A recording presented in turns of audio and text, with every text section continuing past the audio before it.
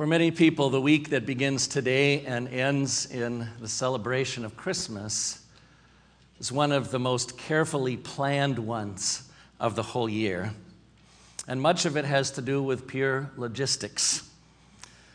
If things go according to plan, a lot of things have to happen as well. Planes need to be on time, trains, buses, roads need to be clear, lines need to be short, schedules need to be kept. Everybody needs to do exactly what they're supposed to do. And for a lot of people, it isn't just about getting from point A to point B. It's about getting from point A to point D via B and C along the way to make it all come together. And also, a lot of the planning that is done for this week ahead of us is very relational. Some of us work hard to come up with ways to see multiple friends and family in different places at different times without ever feeling rushed in any one of them. And a lot of us do our best to observe family traditions that have special meaning for us and for other people. We try to take time amidst all of this for the things that matter most to us in these holy days. And I'm sure in families and circles of friends where there is conflict or tension, some may even be planning very carefully how to navigate that, how to avoid certain conversations or maybe even certain people in order to preserve the peace. Those among us who experience more intense grief and loneliness during these days around Christmas also have planning to do in this new week. In many cases, strategies are needed in order to deal with the feelings and the emotions that are so close to the surface. Plans in those cases, too, have to be made that take these struggles into consideration. Plans that protect us from things that we know will push us beyond our limits. And in all of this, of course, we would also love to have complete control. As in the rest of life, we would love to have power over everything that could derail or dismantle or even destroy the perfect plans that we have for ourselves and for our loved ones. But we know from experience that that isn't the reality that we live with. And the gospel story that we just heard is one that makes that expressly clear. Consider Joseph, a man who also loved to make detailed plans. When he was ready to get married, he found a young girl named Mary, and he made all of the arrangements for that to happen, for her to become his wife.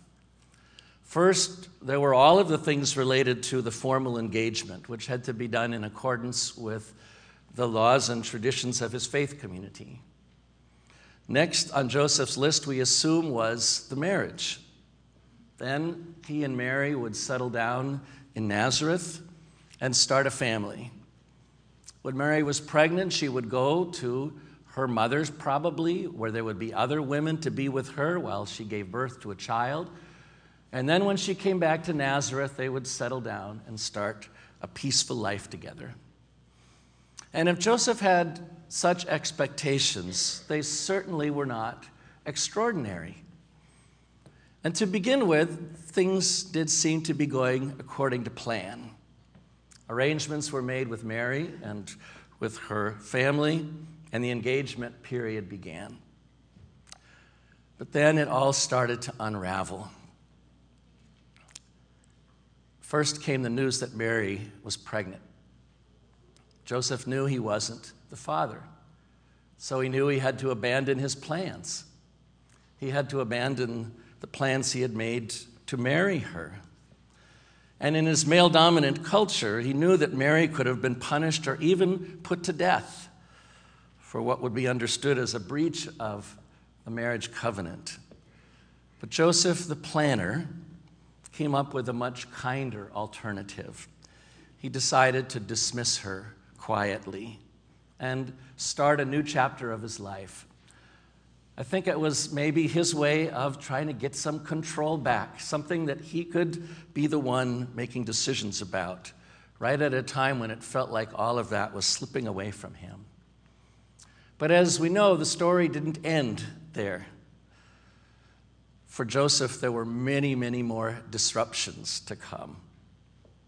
As the narrative continues, I can't relate personally to the experience of hearing the voice of God through an angel in a dream, but Matthew tells us that Joseph did, that he heard that voice clearly, and that the message caused him to abandon his plans once again. So instead of doing what he had planned, instead of dismissing Mary, Joseph awoke from his dream, and he did the exact opposite.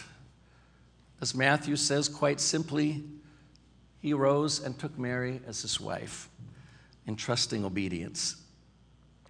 Martin Luther said that obedience and trust, along with Mary's acceptance of God's plan and will for her life, are the real miracles of the Christmas story. And I agree, when human beings let go of the need and the desire to be in control and accept the dominion of God, that is nothing short of a miracle, both then and now. It continues to be something that when we see it, we recognize the work of God. And that trusting obedience is also a way to live with the fact that very few things in our lives can be controlled by us as human beings. Even if we live with the illusion, which most of us do, that we can, one way or another, that we can somehow be masters of our own destiny. In Joseph and Mary's time, Romans were the ones that probably felt that more strongly than anyone.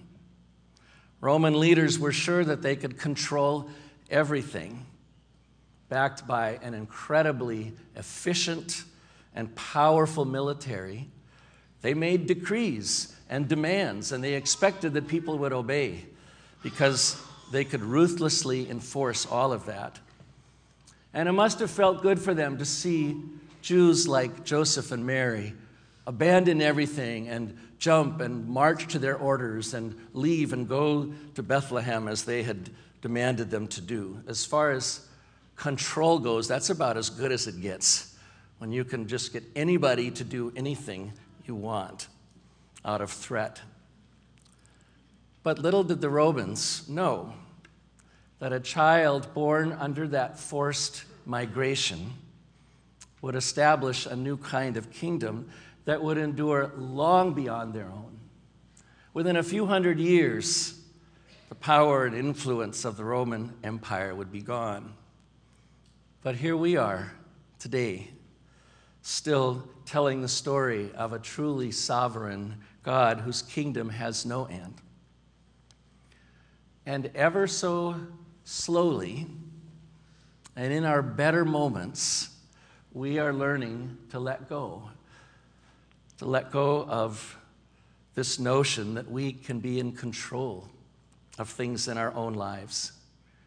And in our better moments, and in these holy days perhaps, we're learning to live with the promise that this eternal God is truly with us and for us, even when everything else seems to be falling apart. Many of you may have already experienced change and disruption in the plans that you made for this coming week. So you can relate to this promise perhaps in a very personal way. And if history is a teacher for us, I would expect that most of us will have that feeling at some point along the way during this week now that lies ahead. So what can we do when things are beyond our control? If we take our cues from Mary and Joseph, we can begin by trusting that God will be with us no matter what happens from now until Christmas Day. And if that holy presence of God is found in the carefully made plans, the logistics, the relational plans that we have made, then that is all well and good, and we can be thankful. But it's also a very holy thing when we experience that presence of God in the broken places of our life. When we experience it in the consolation that we receive from God as we grieve. When we sense that presence of God in the peace that we find in the midst of stress and chaos. When we find it in light that shines somehow into the darkness of our loneliness or our fear. And when we, by the grace of God, are given the ability to accept our limitations and our weaknesses. And certainly when we find in all of this, again, the promise that no matter what happens to us and those around us, nothing can separate us from the love of God, which is in Christ Jesus, our Lord. With Mary and Joseph, you and I can also let these days of Christmas be a time of reorientation in our lives.